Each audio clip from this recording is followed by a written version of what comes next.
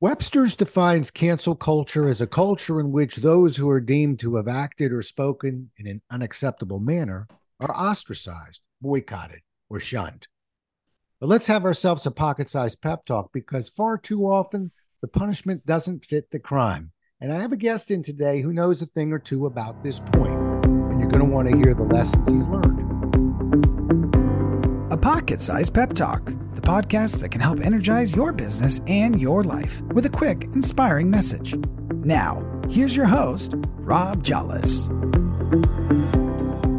Today's guest, Des Haig, is an author, eight-time CEO president. I'm going to do that again, 1 second. Today's guest, Des Haig, is an author, an eight-time CEO and president, having led globally recognized companies such as IHOP, Safeway, and Centerplate. Haig also has served on 20 boards, was an operating partner for Kohlberg for almost a decade, and credited for the firm's top two largest returns in a time of transaction. Outside of the business world, Haig has received numerous community leader awards and helped raise more than $100 million for a variety of nonprofits. I'm happy to have you on the show with us, and welcome, Des. Great to be here, Rob. Thank you for having me. You bet. And it's a pleasure to have you here. And I want to dive right in, and because yours is an amazing journey. And we're going to start with the book. And, you know, I left the title out, so now I'm going to tell people the title of this book, 15 Minutes of Shame, How a Twitter Mob Nearly Ruined My Life. Now, I see and did some research on you, went through a very difficult social media canceling experience. Let's talk about it. Let's pivot and let's figure out what we learned and how we can help others learn and be more effective and move forward. But give me a little bit of what happened. Rob, thank you. And obviously not my finest moment. 15 Minutes of Shame is not how I want to be remembered. And that's the purpose of the book. It's to talk about your full life, the resilience of overcoming difficulties. The reality was I was walking a friend's dog. I was smoking a cigar. The dog saw something behind me. It bolted. It dislocated two of my fingers. I'm a tough guy, I suppose, but, you know, pain is pain. And I overreacted and disciplined the dog. It got captured, unfortunately, tragically, by a security guard who didn't release it for any motive other than to get his boss fired and for his own personal greed. Then the video clip went viral. The British Columbia Society for Cruelty Prevention for Animals, they wanted to make me their poster child. They didn't care about the situation. They thought, this guy's white, this guy's young, this guy's a CEO, this guy's rich. We are going to use him to raise money at all costs. And so it was bad on bad. It came in bad, it entered and left bad. And you know what? That's enough for me. I have to tell you that I was doing a lot of reading on you. And I found it interesting that even the judge said the incident has already caused Haig enormous collateral consequences. It did. I would say that we've all got a few minutes of our past, but thank God we don't have cameras on it. But I want to move on. I want to hear about some of the lessons you learned, and maybe we can transition because I really do believe that sometimes cancel culture can almost perform like a mob.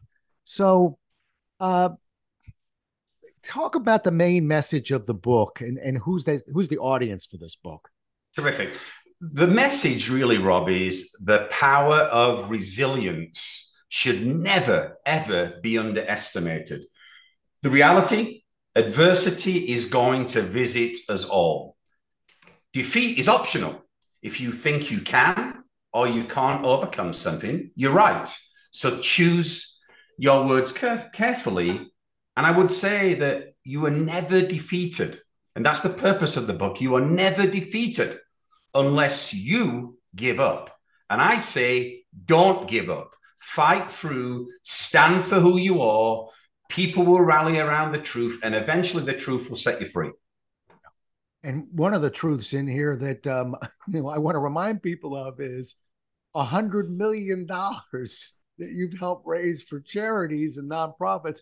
I'm wondering what percentage of my audience right now can claim 1/100th of that number going to charity. So again, I think diversity is not what happens; it's what we do with it.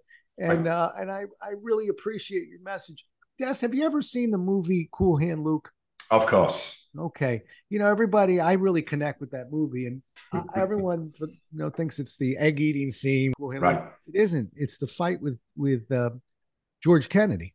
It's the fight where he's overmatched. George Kennedy was a monster of a man, and they get into this prison yard fight with gloves on. And every time he gets up, Kennedy knocks him down. And every time he gets up, Kennedy knocks him down. But the interesting thing about that clip is it goes on for a while until no one's cheering. It's very quiet. People are saying, stay down. He will not stay down. And in the end, George Kennedy leaves the ring with Paul Newman wobbling around. And you look at the camera, was brilliantly shot, shows you the guards. They look scared because they go, they're not scared of George Kennedy. They're scared of the guy who will not stay down. Right. I think that's part of your message. Yes, knock down 7 times, get up 8. That's the mentality, and that's what you got to have to win and have a fulfilling life. Yeah, I agree. And it's funny. People can't see this, but Des can. I keep this on my desk. It's a stone that says never quit. I will tell you, I watched that movie with my dad. I think I was 10 years old, and I was 5'0", 100 And I remember thinking, and it stayed with me. Okay, I got it figured out now. So for me, I always admire and enjoy talking to somebody who's taken a couple of shots and is still standing. So good on you. Let's go through some other things that you can teach this audience right now, because things happen for a reason. And I know that you're a guy who went through some childhood stuff. Quite frankly, when we say it happens for a reason, a lot of that toughens us up a little bit. This wasn't the first challenge that you faced.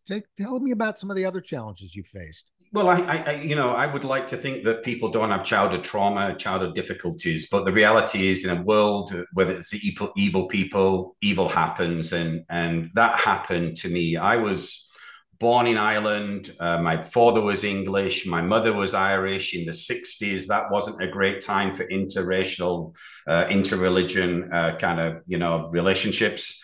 It ended up with my father's business being torched, set on fire. We fled from Belfast. We split up as a family. The people were after to kill my English father at the time. He left with my brother. I left with my younger brother and my mother. We met up on the ferry. We got to England. So it started off pretty traumatic. I don't remember a thing, Rob. So I don't want to, that wasn't kind of in my DNA. What did go wrong from there is after my mother settled back in England, she was diagnosed with ovarian cancer. I had no idea again.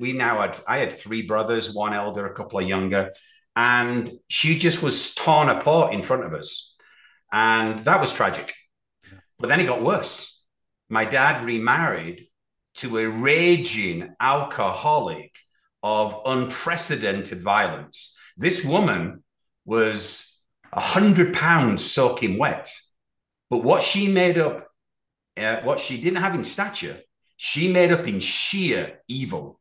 So within a few weeks of her joining the house, and she started off as a cleaner, and then got into a relationship with my father and ultimately married the guy, she turned from Mary Poppins, nice, to an absolute evil person, what I call in my book, 15 Minutes of Shame, the darkness. It escalated from verbal abuse to horrific violent abuse, to the point where I'm hospitalized. I've got stitches in my knee from a smashed plate. And then it got to a point where she was beating my younger brothers. And I thought, if somebody's got to stand up or somebody's going to get hurt. And the tragic thing, Rob, is my dad was a bystander in all this. So here I am, and I'm 9 years old. I'm just skin and bone. But I'm stood in front of my bedroom door, which I shared with my 3 younger brothers. And on the fourth night of after the third night of horrific abuse, I stood in front of that door and I just said, "You're not getting past me. You are not hitting my brothers." And I got the beating of my life that night, and unfortunately, for about the next 6 years.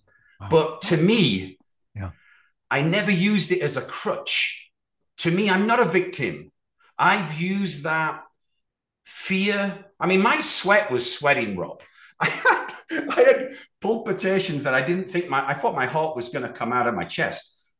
But I stopped myself from fear, knowing that I was the only one who could actually do something in this environment.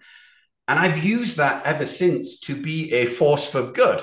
As you've quoted, the money that we've raised for charities. We didn't do that because we wanted press releases. We don't do it like wear a tuxedo like George Michael sings about twice a year.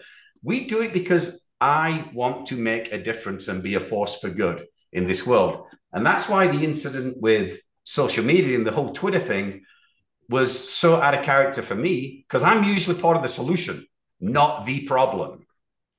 Right. That makes total sense. And, I'll tell you, Des, someday you come to Washington, D.C., I'll buy you a cup of coffee, because one of the things that you're sharing with this audience, which is so important, is I think one of the biggest tragedies is to live your life like a victim. Look what's happening to me. Look what's happening to me. Oh, me. Because crap happens to all of us. Not quite at some of the levels you're describing, but we all have our stuff. It's what we do with it. And when we get out of the victim head of, boy, life is just terrible, and say, well, wait a minute. Even in this situation, you've just heard a story that's quite frankly emotional for me to hear. And yet what Des does is doesn't make himself a victim. He looks at it and says, you know what? Maybe it got me a little stronger. Maybe it helped prepare me for what was to come in life. So rather than drag it around like an anchor, in a sense, you're bringing it up and saying, I think it actually may have, in an unusual way, made me a stronger man, a stronger human being. And that's the opposite of victim mentality. That's somebody using what happens in life and trying to learn from it and trying to evolve from it. And that's who you are. I couldn't agree more, Rob. And I think from my perspective, the number one thing in my life, I give it any advice to anybody, peer, junior, elder, you do whatever it takes. Yeah. And I've learned in life, if you put the effort in, if you do the hard work, usually good things will follow, and you put things into context. I was homeless when I was 15. I didn't get into this, Rob. After the abuse, my stepmother, when I turned 15 years old, she tried to throw a hot frying pan on me. Think about those fish and chip pans. Yeah. It missed me by inches. And that night, I grabbed her. I said, if you ever try and hurt me again, bad things will happen to you. Now, I'm glad I never followed through on that, but it wasn't just a veiled threat. And I left home that night, 15 years old, homeless, and looking after myself. And that's part of, again, do whatever it takes to survive. Yeah. And now we're talking to an 8-time CEO. So obviously, and again, not that we wish that on anybody, but in a sense, that's probably part of the DNA that made you the leader that you are.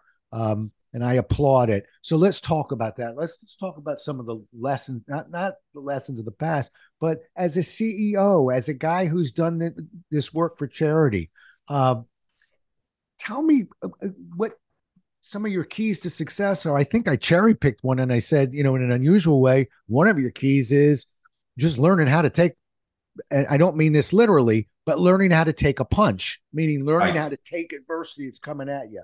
What else could you share with the audience of other leaders, other people, entrepreneurs that are listening and saying, I'm looking for a couple of tips? Yeah, I think that the learning to take a punch, hopefully not literally, right. is what every person needs to be able to achieve. It's like you've got to roll with the punches. You've got to be able to handle adversity, because adversity is coming. If you think it's not, then we're fooling ourselves. The second thing that I would say that I believe has been a differentiator for me, Rob, and I truly believe this, it's never stop learning. It's one of the biggest and best things, and it should be everybody's best friend. So I left school at 15. I had no formal education. I met my wife in Poland. She was heading up PepsiCo Poland at the time. She was my boss's boss's boss. I liked her. She didn't like me. That's why I worked so hard to date her and then ended up marrying her for the last 28 years. The reality is, my wife sat me down when we first started dating and said, Des, if you are going to succeed in America, where I'm from, you have to get yourself educated. And that, to me, was instrumental for my career. So getting educated, never stop learning. You know, you read, I've read probably 300 autobiographies, biographies. I recommend everybody should read Gates and, you know, Bezos and Musk and all the others. You know, even, you know, going back and learning from Rothschild and other great leaders and opinion formers of society. So much you can get from them. And you can learn so much without having to live it firsthand. You can live it through others. Embrace that. When I got my MBA, it wasn't, I thought I was getting it, Rob, for the piece of paper. I really took on a deeper love of learning from that whole 2-year process. And so to me, do whatever it takes, never stop learning. You got to get your focus on, Rob. The one thing that we cannot do, we can't be like the starving canary. I always think about business and say, what's the situation? And really understand, what is that situation? It can't be an inch deep. It can't be shallow thinking. There's a difference between understanding and knowing. I know my sales is down or my product failed, but understanding why is even more important. It's profoundly important to the process. So I always look at every situation or every day. It's like, what's the situation? What are my variable actions that I can take? And then what's the result? So I call that SOAR. The next thing I think is really important for anybody who aspires to be a leader, wants to take on a company, wants to own a company, it's being able to articulate what your vision is. What do you stand for? I call this process plan on a page. On one piece of paper, for every company I've managed for the last 20 years, and every board I've been on, I have what's the vision, what's the objectives, what's the 4 or 5 goals, not 50 goals. We're not boiling the ocean here. And then what are the imperatives that you're going after for each one of those goals? And then you track it. Again, you're not in a reality, universe where you can force a different answer. You're being very truthful with yourself. How are you doing? How are you performing? And how are you working forward? So those are the things that I think about on a consistent daily basis on how do I become a better person? And it actually becomes a better person. Because you apply that to your life. You say, hey, what's my why? What is my why in life? It can't be 50 things. And I really recommend a book for anybody who's ever covered any adversity, any difficulty, anything in the world that they're troubled about. Man's Search for Meaning by Viktor Frankl. It's a wonderful book, horrendous story. I read it every Thanksgiving with my wife. And it reminds me of how fortunate I am. Even after I've said, hey, I've been beat up as a kid for several years. I got raped as a teenager, which is traumatic, I can tell you, and took me years to deal with. I've had difficulties in business. I've been canceled by Twitter. I've had prostate cancer. My wife's had double mastectomy, breast cancer. My son's had concussion. My worst day is somebody else's best day, and it puts things into context. I love that that last line of yours. I didn't like what led to it, but I like that fact. You're absolutely right. Wow. A couple quick questions for you. One, do you journal? I do. If you could see my room now, it's dotted around. I've got my journal here. I've got page. I kind of journal, Rob, to be honest, on my iPhone. Now, if you looked at my iPhone, I've probably got 500 ideas just jotted down. As soon as I hear something, I like something, it makes me stop and think. That's good enough to me to go back and dig in later and flesh out my thoughts. So it's a consistent, iterative process. Right. Well, I've had a few guests on, and you've been hearing more and more about it. That one guest that I had on recently told me that he had a coach that was working with him, and he was talking about journaling. He said, tell you what, go find the 10 most successful people that you know and ask them if they journal. And he said 10 of them will. I mean, you'll be 10 for 10. Right. He got up to 8, and he said that was enough. It was 8 for 8. Because I asked you that question because you sound like a guy that really is trying to figure it out. We all are. I keep a journal myself, and it's very freewheeling. If I have little to say, I say little. If I have a lot to say, I say a lot. The irony is, usually when I think I have a little to say, I say a lot more, and vice versa. But you really are a guy who thinks about what he's doing, who's evolving like the rest of us. I sure hope so. And that would be my guess, that you'd be a journaler of some sort, because you're too methodical about what you're watching and what you're trying to learn from. Yeah. So, absolutely. Yeah. Now, one other real quick point. We were just talking about goals. Do you tell people about your goals, or you keep them private? No, I think the best thing to me is your goals should always be your North Star. And if you're in a company and if you're surrounded with friends and colleagues, they need to know the goal. When I first started my career, I remember, traveling with my wife, who was running PepsiCo Europe then at the time, and I'm back in the UK running hundreds of liquor stores for Thresher. And she got sent out to New Zealand for an annual conference. And I remember, actually it was New Zealand and Australia, but I remember going to Australia, Sydney Harbour, and we're on a yacht, and I'm talking to some of the executives, and I said, God, look at the sharks in there. And the guy turned to me, who remained named, and said, I'm more worried about the sharks on the yacht than in the harbor. And so, what's important to me about that and goals is, I said to my wife at the same time, what's the vision for the company? And she said, well, I'm not really quite sure. And she's a senior leader.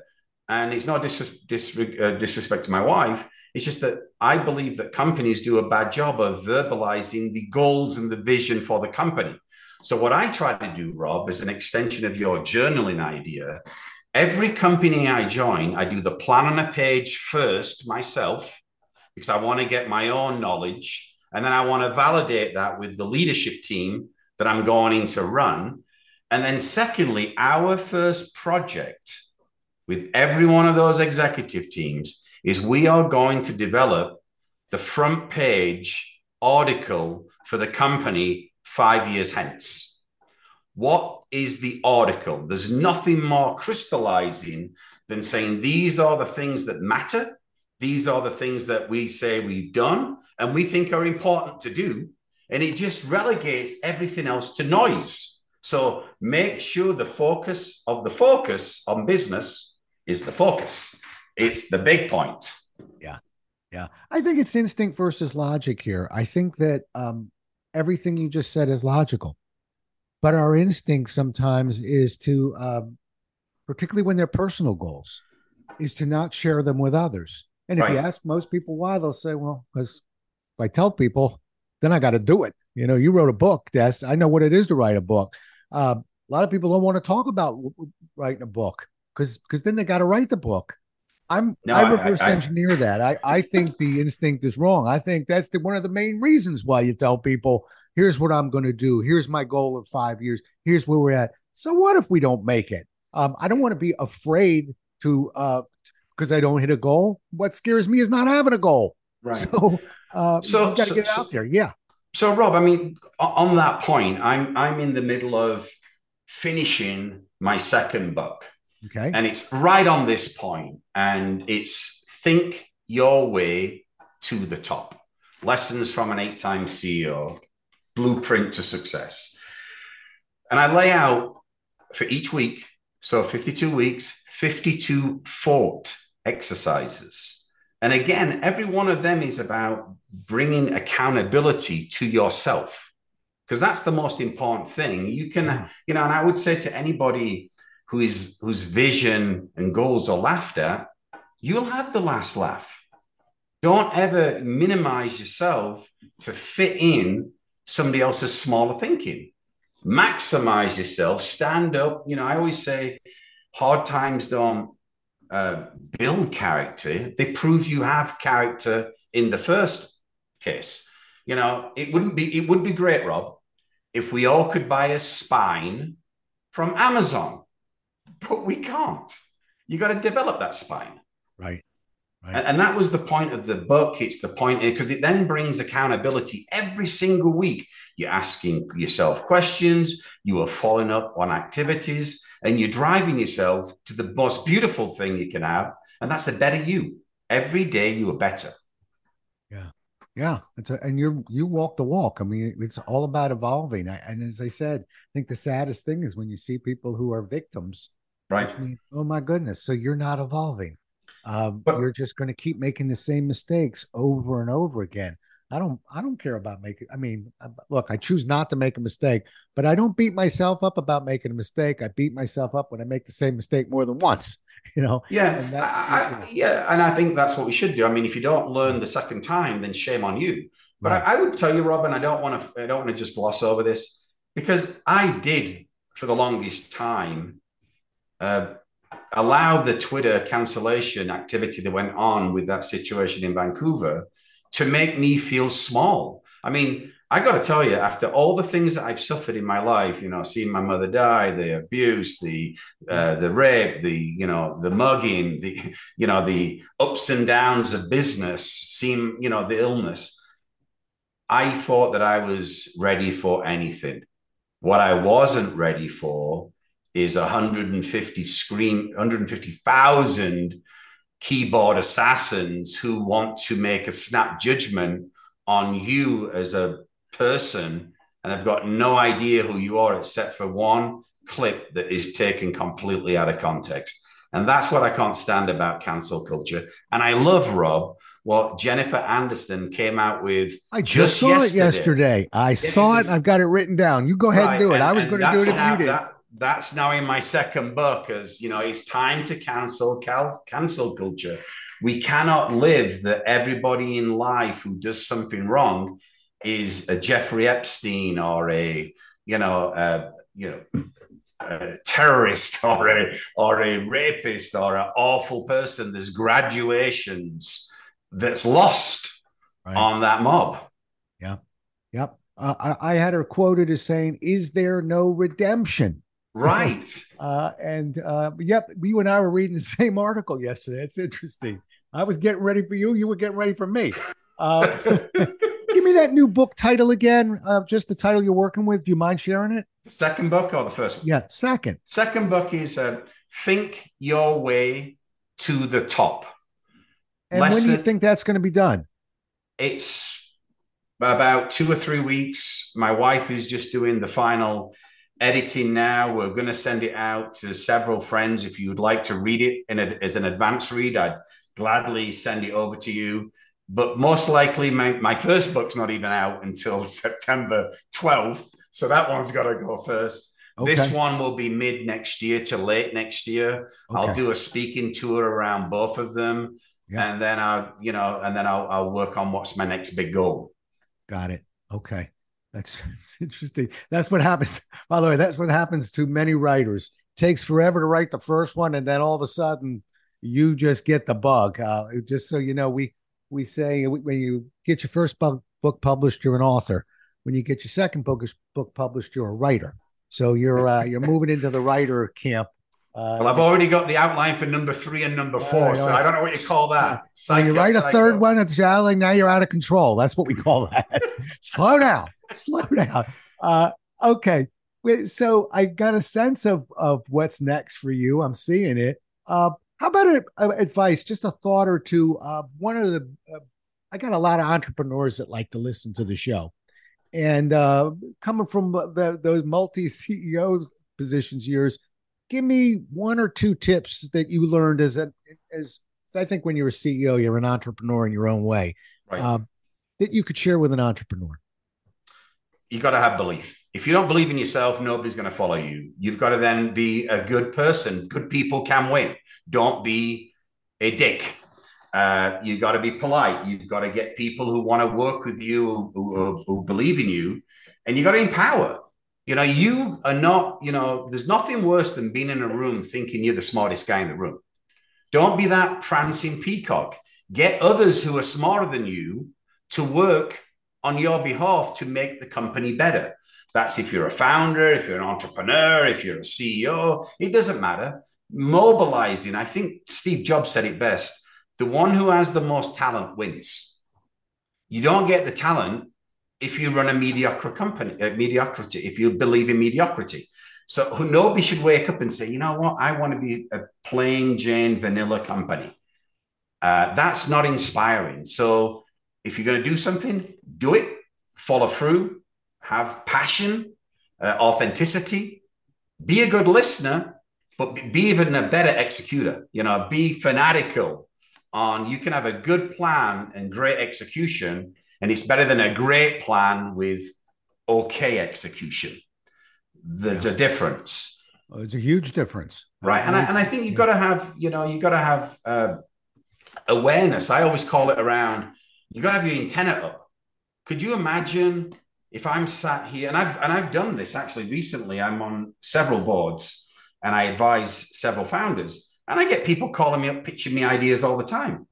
And they pitched me an idea. I said, have you seen this company or that company? Because they're already doing what you are suggesting. You spent 2 years researching. So you got to have a reality check. You got to be a student of business. That means, just think about it. How many laps did Michael Phelps swim? Or how many serves did Roger Federer do? Or Tom Brady snaps? I mean, these guys are constantly shaping and honing their game. That's the same for an entrepreneur. Yeah. A good idea is not good enough. Yeah, I agree. And you're right, because sometimes we think we've swum enough laps. Right. And that's when it gets dangerous. So there was a book from Johan Cruyff. Johan Cruyff, Dutch soccer player in the 70s. I think he actually played for the Washington Diplomats, or I'm a Washingtonian, back in like the 80s or something. I remember, yeah. He played in Washington. That's the same guy? Exactly. But he wrote this book called My Turn. And what he describes, and I think this is for every single, entrepreneur, every single aspiring business leader. What he said, for me to touch the ball perfectly once in a game, I have to touch that ball 100 thousands of times in practice. So practice is, there's no mulligans, there's no do-overs. You're going in full metal jacket to get the job done, to be the best, put your work ethic in. Hard work should be your best friend. I don't like it, Rob, when I hear people saying people like working at home. The reality is a lot of people don't work from home. They work from the couch and it's not getting it done. A 20-year-old needs to be working with other people and interacting with other people. Make sure that you are inspiring people to want to come into the office, to be with you, to learn from you. So if you're a boss, if you're an entrepreneur, if your people don't want to come in, they don't see any value in you. Right. Look in the mirror, figure out what aren't you doing, cowboy up, like I like to say. Sometimes we forget, we lose our boots, the horse goes away. That's not being a cowboy. It's like saying, get in there and get stuff done and then follow through. And ultimately, they will benefit and have a better career because of that. If they don't see the value in you, they'll choose another alternative. I think that's your fourth book. Get back to the office. Yes, hey.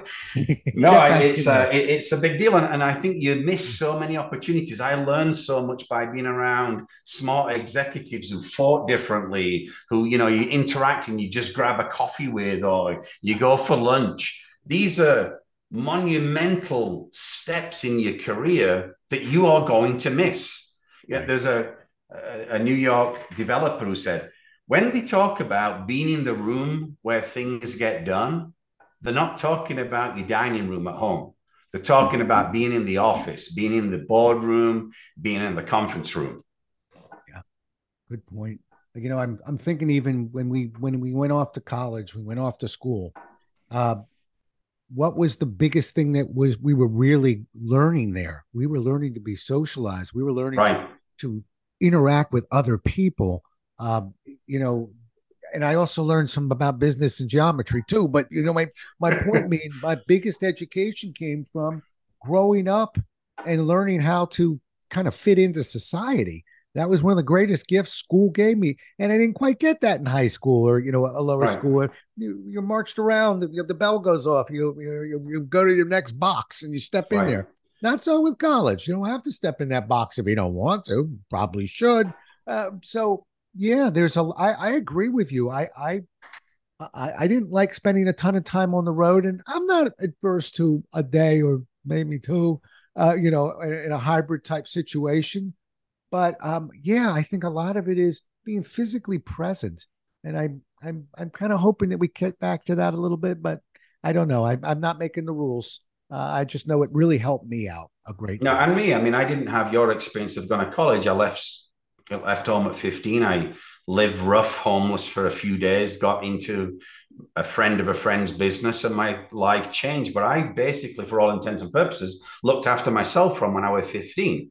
I'm again not advocating that we should have 15-year-olds all going out looking after themselves, but it Yeah. does make you stand up on your own 2 feet. It does make you self-determined. It does make you self-reliant. Wow, does it ever? All right, I got one last question for you. And here it is. What question? I don't know if to ask this one, by the way. What question should I have asked you? Tough Wow. one. Yeah, I knew that would get you to go. Ha, ha, ha, ha, ha. But think about it. What's one Um, last question maybe I should have asked you? why I'm a great person, maybe, no,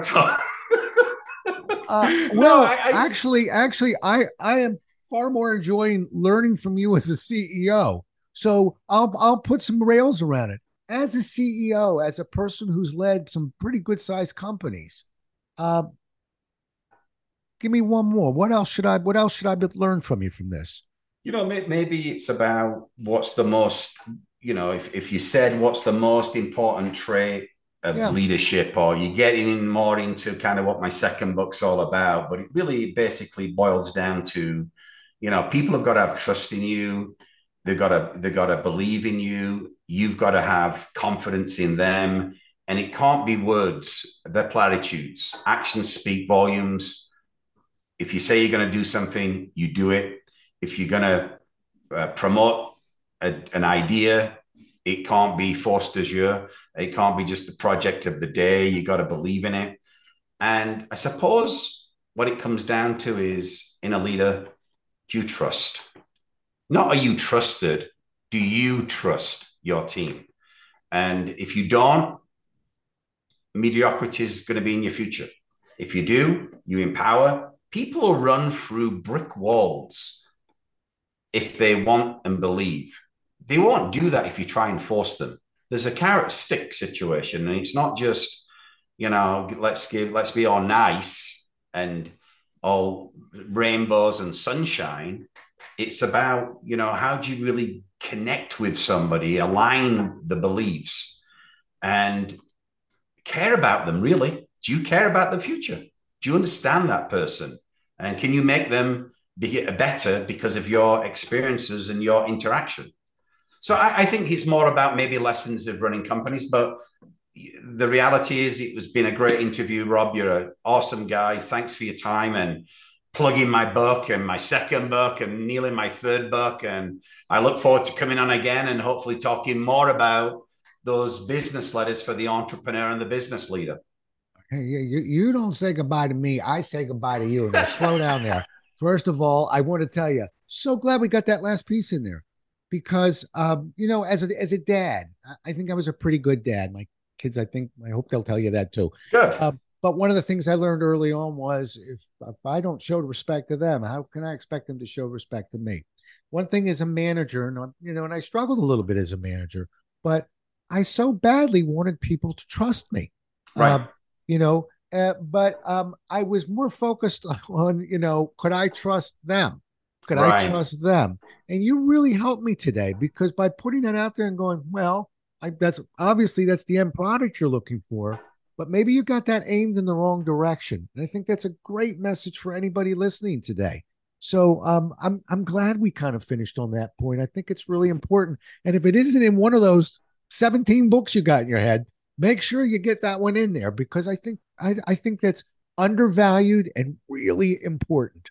It's threaded throughout the first book and it's threaded throughout the second book because it's fundamental.